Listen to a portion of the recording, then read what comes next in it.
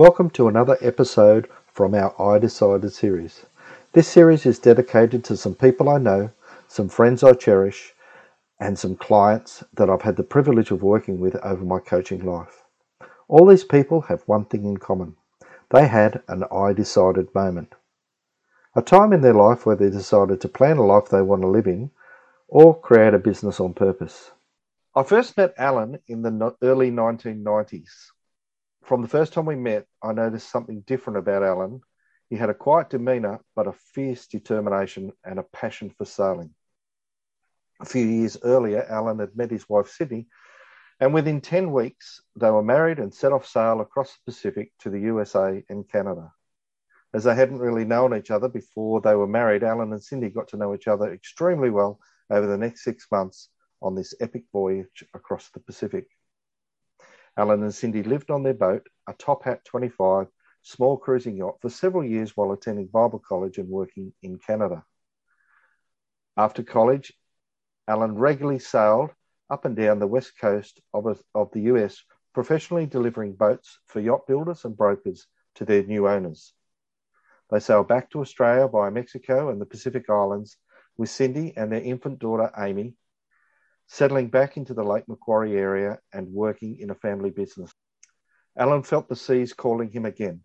Part of Alan's plan in coming home was to launch a campaign specifically to do the BOC yacht race. His next sailing adventure was to sail around the world alone in the BOC Challenge, a single-handed yacht race, 27,000 nautical miles of sailing in 4 stages. Alan started the race in September 1994. Alan and 19 others sailed out of Charleston Harbor in South Carolina, USA, and after 181 days, Alan arrived back to see the lights of Charleston again after this epic voyage. Many times not knowing if he could, all the time believing that he would. The complete story of the voyage is laid out in Alan's book, Against All Odds. Alan's an avid sailor and very, very practical, no frills type of person. When I asked him to share on the podcast, he said, well, I haven't really done anything that's special. I think you have, mate. You've done a lot of things that are special, even though you may not think it's that special right now. Alan raised the funds from multiple contributions and community support, and then he had his yacht, Newcastle, Australia, built. He sailed it to the start line in South Carolina, halfway around the world, to begin his BOC Challenge race. So I guess you could say that Alan sailed around the world 1.5 times. Alan didn't win the race. He placed 4th, but won the hearts and respects of all he sailed with. Alan won 2 medals for seamanship, the first for saving the life of a fellow competitor, and the second for sailing jury-rigged around Cape Horn. Alan's alternator died, his computer failed, he could not receive weather reports for several weeks or fleet updates.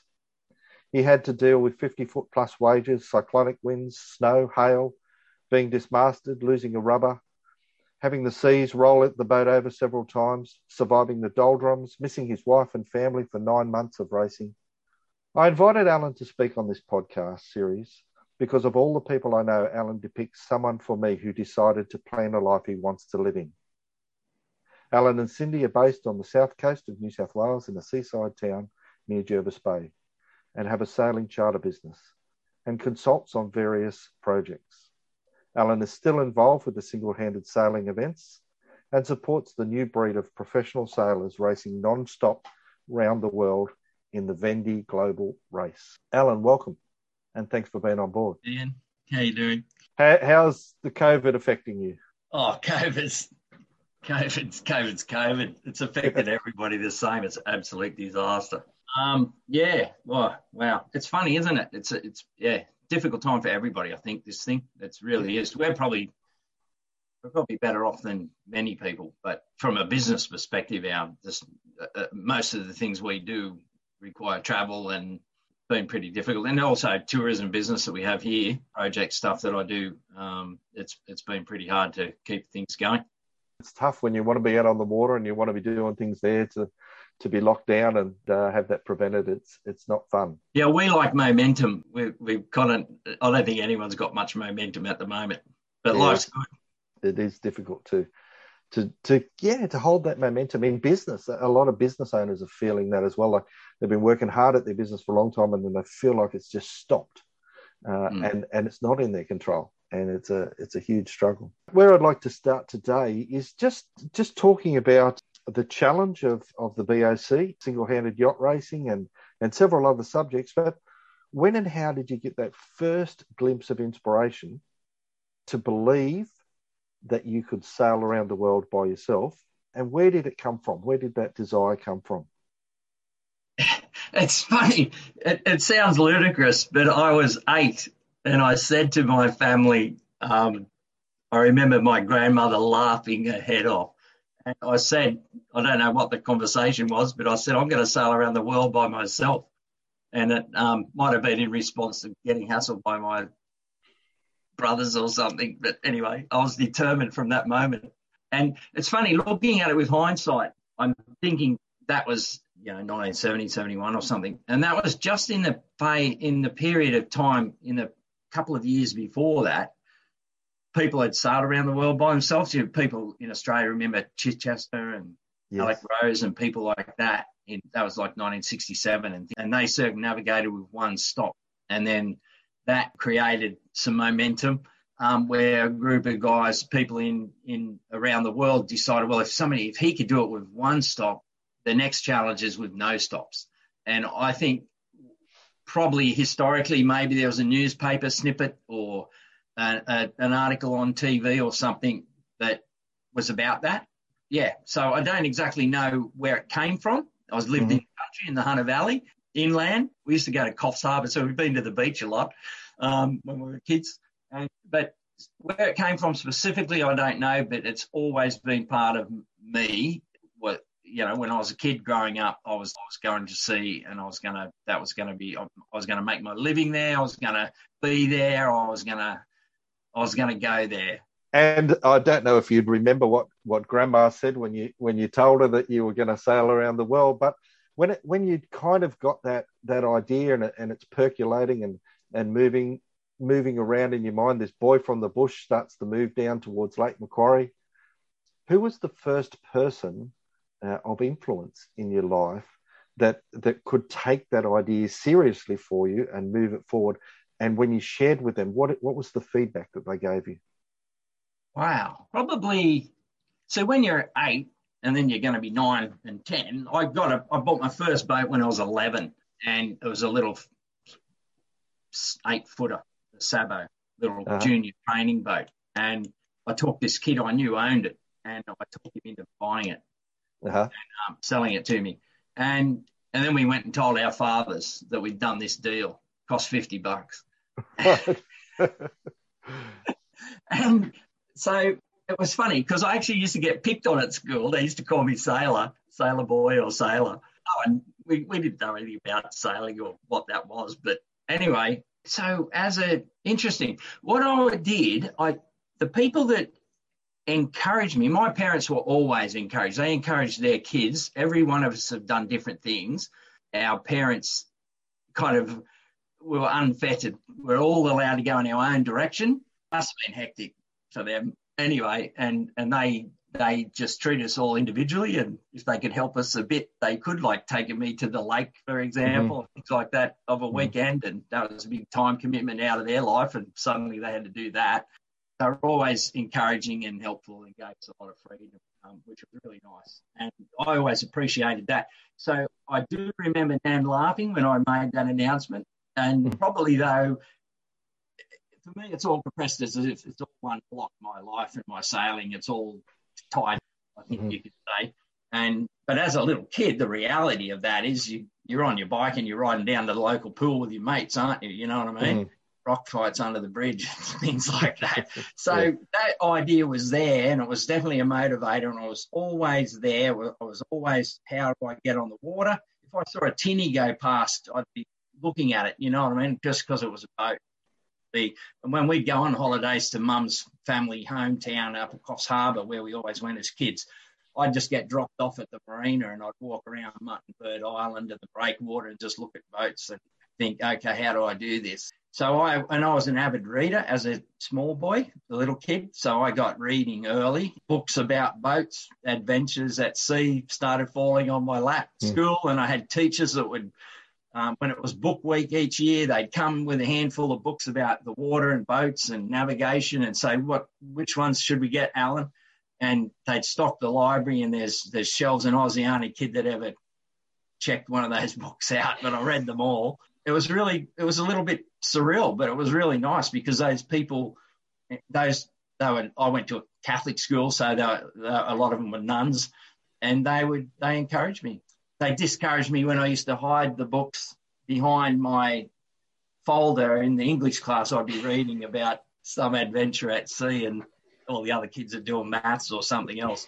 They didn't appreciate that, but they encouraged me. I think they knew that I had a vision and they, okay, how can we encourage this kid? He hates school otherwise, but he loves reading and he loves boats. So what can we do to grade him a little bit? And I think that had a big influence on me. They respected my motivation and they just tried to filter me info. That was pretty helpful. It was pretty nice. I still appreciate that. See them come up with this book. Would this be suitable? But I was 11, you know what I mean? And I've got the choice. The word encourage means to promote courage, and you had some good encouragers around you promoting that courage inside of you. But who was one of your early heroes, one of your early people that you looked up to, and I wouldn't mind doing what they're doing? I don't know if I thought like that as much as I must have been, because I was inspired by people who'd written books because of, the TV. There wasn't all the information we have available nowadays. So I was reading books to learn about, how do you sail and what do you need when you're at sea. I'm talking about a little kid with an 11-foot boat and I'm building mock-up cabins and I'm going to deck this 8-footer over and sail to New Zealand. When I was 11, I used lots of cardboard and thin plywood. Yep. And so I was learning about it. I was reading about boat building. So I was understanding a bit about structures and what was required. The seriousness of it, I think, I was aware of very early. I knew I had to reach a certain level. It wasn't just I can go and do it. And in fact, this is a bit embarrassing, but the very first little sailing boat I went on, we had this kid, this guy, and Mum used to mind this kid before and after work or something for his dad. And they had a little boat and we went sailing probably when I was 9 with his father and son, friends of ours. We went sailing and because when you're 9, you think you can do things. Anyway, so we went sailing. We later on came in and the boat was on the beach and there was another boat had an upset, they capsized or something. And the dad of our friends went out with another boat and helped this capsized little 14-footer or something. They went out and rescued them. So me and Michael, the other young guy who was younger than me, we thought, well, why don't we sail out there with them and see what's going on? So we launched this little boat, had no idea, and we jumped in it. We're paddling around and getting ready to go, but we actually damaged part of the rudder fittings. It was a sort of a soft bronze fitting, and we bent the rudder pintle and the rudder was stuck and not right, We kind of knew, we thought, we're done. So and then the father turns up, and I always remember him saying, he kind of said something to the effect like, I like where you were heading, you're taking initiative. But he said, Michael, you know very little, and Alan, you know absolutely nothing. And I was shattered. And I think that probably impressed on me the need to learn and to work at an appropriate pace and go. Does that say anything to you? Absolutely, and, Look, there's so many. That's making me shake. That was a hard lesson. There's an enormous amount of people who want to step out on an adventure, start a business, do something significant, and they want to do it spontaneously rather than significantly, and they don't want to. We were pretty spontaneous that day. And there's so much that's important because you got a lot at stake. And that little lesson that you learnt as a young person probably put you in good stead over the years because, it was enough of a shock for you to say, geez, if I'm going to do this whole round the world gig, then I've got to be 100% ready. And my boat needs to be as well. And, you know, and like I said, I was only 9 or something when that happened, and I hadn't even been sailing apart from that exercise. So, yeah, I think it was a good thing to be aware of, be reminded. Well, I was put in my place. And those bits of advice are as good as sometimes the encouragement as well. So you've had the encouragement, you've had the hard fact advice, you've got, you know, down to Lake Macquarie, you've got your boat, and you meet Cindy. Tell me about meeting Cindy and what happened from there. That's a whole story. That's probably the biggest adventure of my life. I built a little boat. Actually, the boat you're referring to was the second boat I'd fit out and got ready to go sailing. Launched a little 20-footer a couple of years before, and was actually anchored down the hill from your house, and was living aboard there on and off.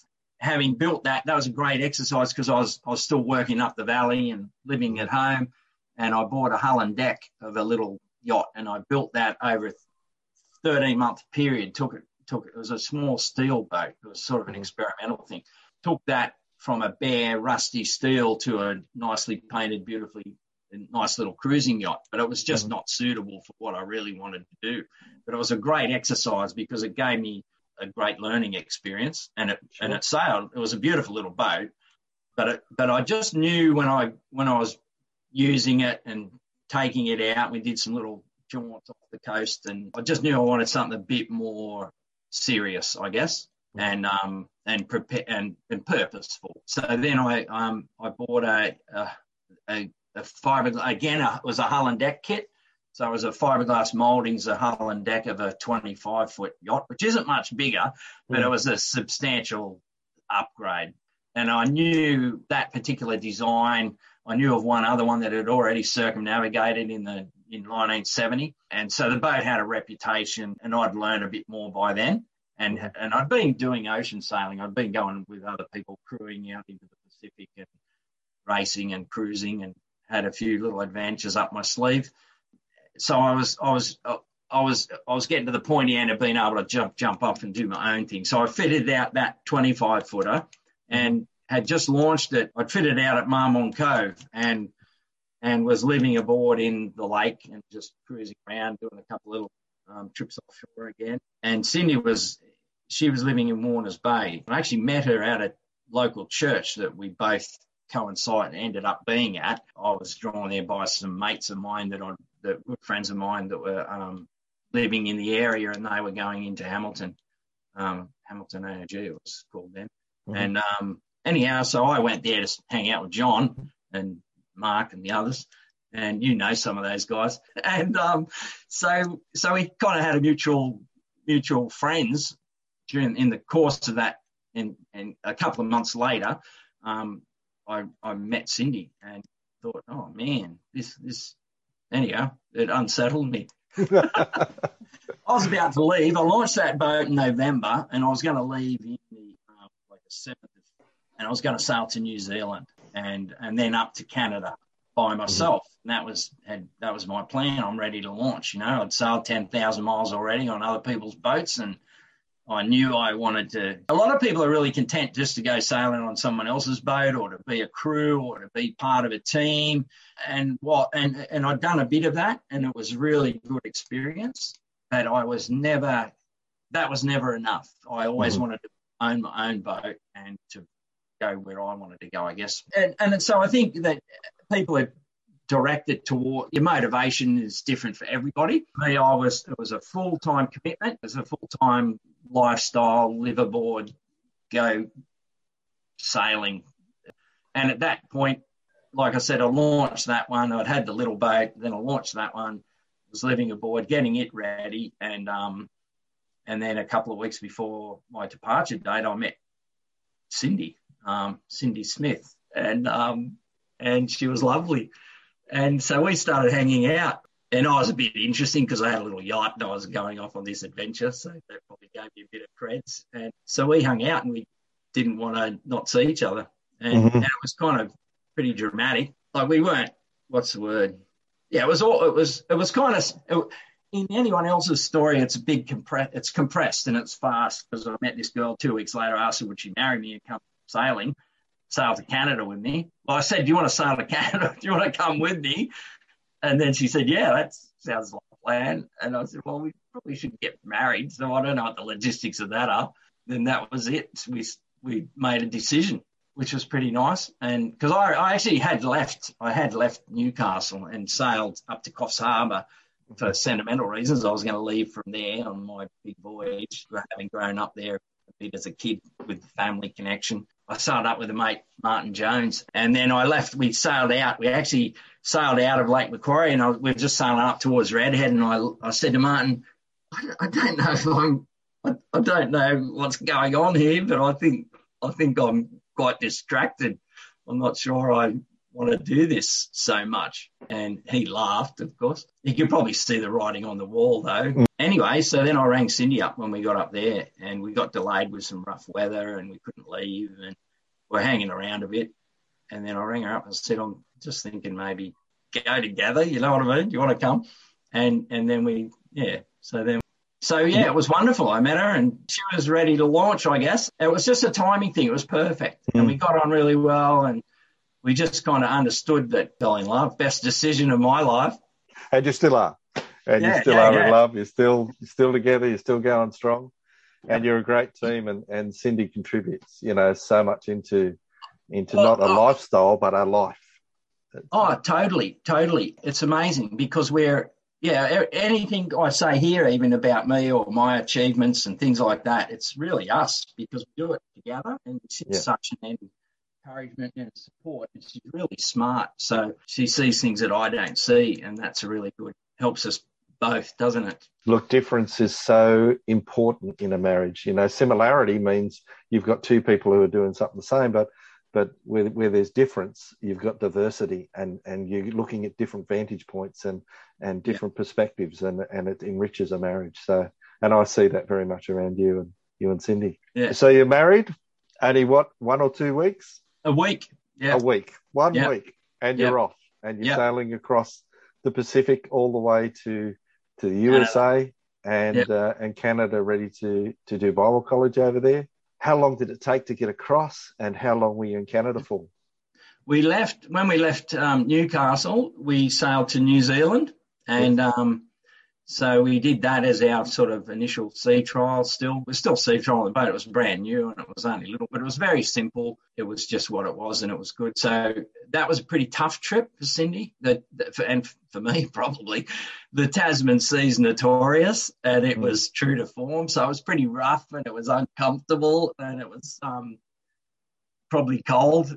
So it was late April now, so I was going to leave in February. So it's now later in the season. So it's, I think, the 27th of April. And we sailed to New Zealand, which is over just like 1,200 miles to Opua in the Bay of Islands. So, but to get there, it's like 150 miles around the coast. So we sailed to North Cape, and that's 1,000 miles in a straight line, pretty much due east of Sydney and Newcastle. So we had a mixed bag. It was quite rough for probably 60% of it, and that went very calm at the end. So we were drifting and dreaming for the last couple of 100 miles. It took us 4 or 5 days just to finish off, when it could have taken 10 days for the whole passage. It took 15. And it was a learning experience for both of us. It was a very tough trip, and a lot of people would have, in Cindy's position, would have just went home. But she loves adventure, and it's funny, she's drawn to the solitude. She loves the solitude of being at sea, and the time where I'm into the process and the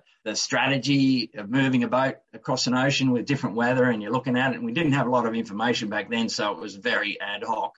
But she straight away loved just being at sea and having time to think and look up and appreciate what's around you. But she was seasick. She was on a delirium mix of anti-seasickness tablets that we, messed up, and so she was kind of hallucinating a bit. It must have been terrifying. Anyway, so we got to New Zealand, and then we had a couple of weeks there, sort of dusted ourselves off, got a little bit more prepared, and then we jumped off, and the next leg was so that was 1,000 miles the first leg, plus a bit on the coast. The next leg was like 3,300 miles, so call it 3,000 miles, way east in the Pacific and then up to French Polynesia with a stop in Tahiti. Everyone thinks if we're crossing the Pacific, we're going from island to island, but to get across the Pacific in the direction we were going, you've got to sail around the big weather systems that influence the whole universe. And so we had to go underneath the trade winds that everyone imagines is when you're coming west, heading west in the Pacific, it's great because the wind's with you, but we had to sort of duck down below it in towards the top of the Southern Ocean and then use the westerly winds that are down there to get us east enough so we could come up and sail across the trade winds. And then we had about a week there, which normally you do a passage like that, most people want 6 months off. And so we had about a week there, did a similar passage distance up to Hawaii. So we're doing really big jumps. Hawaii was the next stop. And then from there was another 3,000-mile leg into British Columbia, coming to the Pacific Northwest at Cape Flattery, the top westernmost point of America, continent, and then down into Vancouver Island and Victoria, British Columbia. That was the end of a 1,000-mile passage, and it took us 115 days of sailing. So wow. Cindy hadn't sailed. She had a couple of days sails on Lake Macquarie when I was wooing her, and then she just went and sailed 11,000 miles. It's quite remarkable. You know, when you're young, you don't understand. You don't know what you don't know. My learning curve was still way on the big angles, and that never stops really. And I think that's one of the things that attracts me to that sailing, especially the long distance stuff. That's my kind of forte, I guess. And it takes 100% focus, even though you're out there in this beautiful environment. It's a very serious business. And in a small boat, it was wonderfully satisfying. Well, that's an epic story in itself. How many years were you in college? Then you started to move boats up and down the west coast there? Yeah, so that trip, when we left, it was an open-ended voyage. We were just going. We're sailing. Right. It's funny. I was already committed to going to a college over there. Booked in some time before I'd met Cindy. So we were going to. It was a short-term intensive Bible college. It was just a personal growth thing. Being a committed Christian, I just want to know a bit more about what it's all about. And I thought that would be a good thing to do. It'd give me a bit of a purpose to not justify anything, but it gave me a bit of direction and purpose when I was fitting out that little boat, that I knew I had a bigger picture in mind. I thought that's a good way to just go and get some more exposure and experience and understanding. Yeah, anyway, so I booked into that college. I thought I might go to one in America, and I was doing some research, and some friends mentioned that they knew of this particular college. They'd gone to a sort of a sister school in Europe, and they mentioned, I think they have a college on an island in Canada. And I thought, that makes sense. I could tie the boat up there and live aboard or something. And it just seemed to fit. And when I got in touch with them, it all made sense. And I thought, that's where I want to go. I felt peaceful about that. It felt like I was part of the course, if that makes sense. It was on course, and it suited all the other things around that. So, and Cindy being like-minded, we met at church. So she was happy. She thought that was a great thing to do for us as a young couple, just moving forward, the start of our life really, together anyway. It was a good thing to do. With such a short courtship and then a massive adventure, it was probably interesting just to be still just for a little while and just be a couple after. Well, that was a real challenge because we'd never been together around other people. Suddenly, I'm pretty unco anyway around people. Suddenly we're eating dinner with 80 other students, and we're on kitchen detail, and we're living in a house with 3 other couples. And the schedule wasn't ours. We had to do, we had classes and we had things to do, surrounded by people constantly. And that was a big adjustment for me, especially. I had to get reprogrammed a little bit because we just weren't used to interacting as a couple around other people. That was really interesting and at sea we got on famously because we just talked about the moment where we're at and what was going on, but we had time to get to talk about funny anecdotes when we were kids or things that happened or even what job, you know what I mean? Or we were first date things, and we were already married because we hadn't hung out. We hadn't really been by ourselves until we got married. just because there was other people around with friends, and Cindy's sister Vanessa was always hanging around, and there was a lot going on. So getting organised to get married, it was quite a unique situation, I think. So from college, then you started working down the West Coast? Yeah, the college was 1 year, or a 1 year curriculum, but it was like 10 months. And then, so we started that in the fall. We arrived up there in September, and we were a couple of weeks late after my schedule being late and weather and things like that. You know, it's a tiny boat. You don't control anything when you're out there. You're allowed to pass through, if that makes sense. So we got there a couple of weeks late, but that was all right. And then we did that program, and that was really good. And then we got work.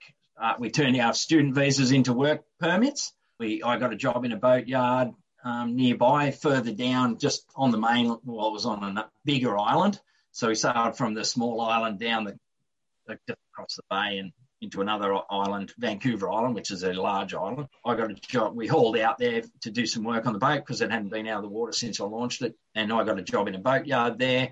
And Cindy she got a couple of different jobs in the area at the post office and in a restaurant, things like that. We were just trying to start catching up now. And so we needed to work. And it was really good for me to work in a boatyard with some professional environment. That was really good because I'm working with shipwrights and a whole variety of different boats and big fishing boats, a lot of commercial fishing up there. So that was a really good experience also for me as part of my continual growth and learning. You know, I'd built a couple of boats and I'd worked in boatyards in New Zealand and things, but it was just good. That was a good opportunity to work with some good people, and we enjoyed living there too. It was fun. It was just fun. It was good. We had a good time. And then we actually, typically you have a plan, and we were going to spend the season there and then sail up to Alaska before heading back down the west coast of America. But Cindy fell pregnant, which caused a little bit of an adjustment, and we were both terrified.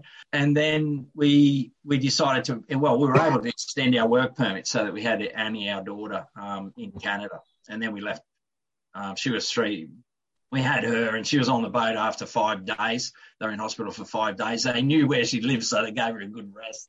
Cindy a good rest at the hospital, which was nice. And then we're back on the boat. And then a couple of weeks later, our visas was due to expire.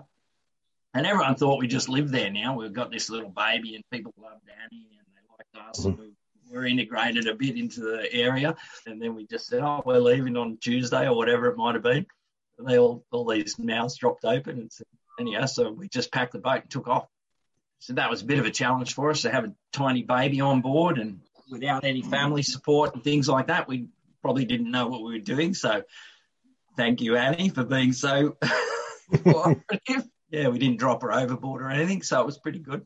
So we actually sailed. What we did, we're a little bit sensible in that Cindy was still, that's a physical thing to have a baby. And so she's kind of getting over that and the whole newness of it all. Annie was tiny. And we sailed we're in those islands there. It's like an inland waterway. There's hundreds of islands, and we weren't far from Seattle and Vancouver. Yeah. So we sailed down through just crossed the channel, and you were in America. And we went down to a couple of American islands and then into a harbour there, and we hung out for a little while, just getting our bearings together.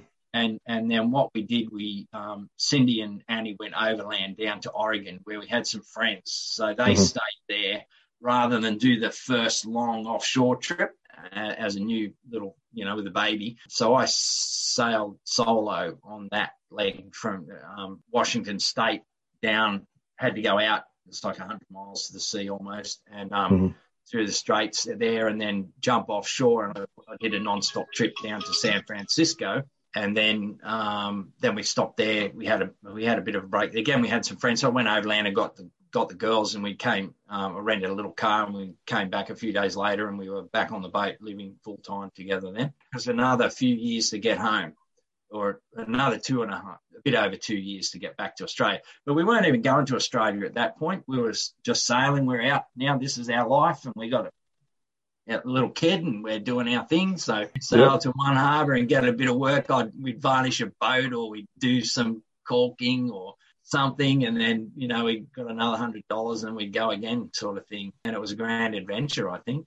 But we didn't really, so when we left Australia, we didn't have a use by date. We didn't know when we'd come home. It was an open-ended voyage, and we were just heading out, starting our life together.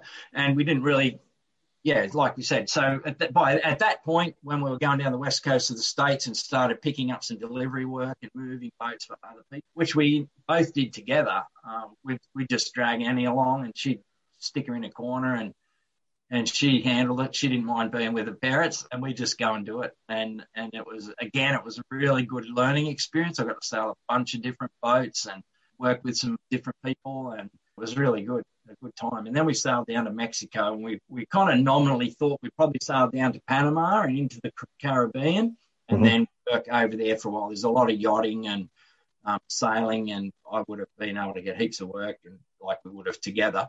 And we thought we'd just go there for a while. Really know what else was where, again, it was just, well, we could go there, we can get work, because we can't work much in America. And so it's difficult to do that legally. And so we just were nominally heading in that direction until we decided not to head in that direction. Yep, go west instead of east.